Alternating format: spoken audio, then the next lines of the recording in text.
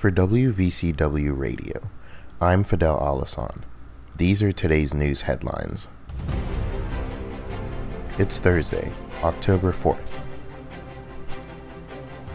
Chaos and confusion ensued after a man fatally shot himself in front of the Richmond courthouse in downtown Richmond yesterday. The building was then closed the rest of the day as police and the family of 31-year-old Jarrell Young tried to get a sense of what happened. No one else was injured in the shooting.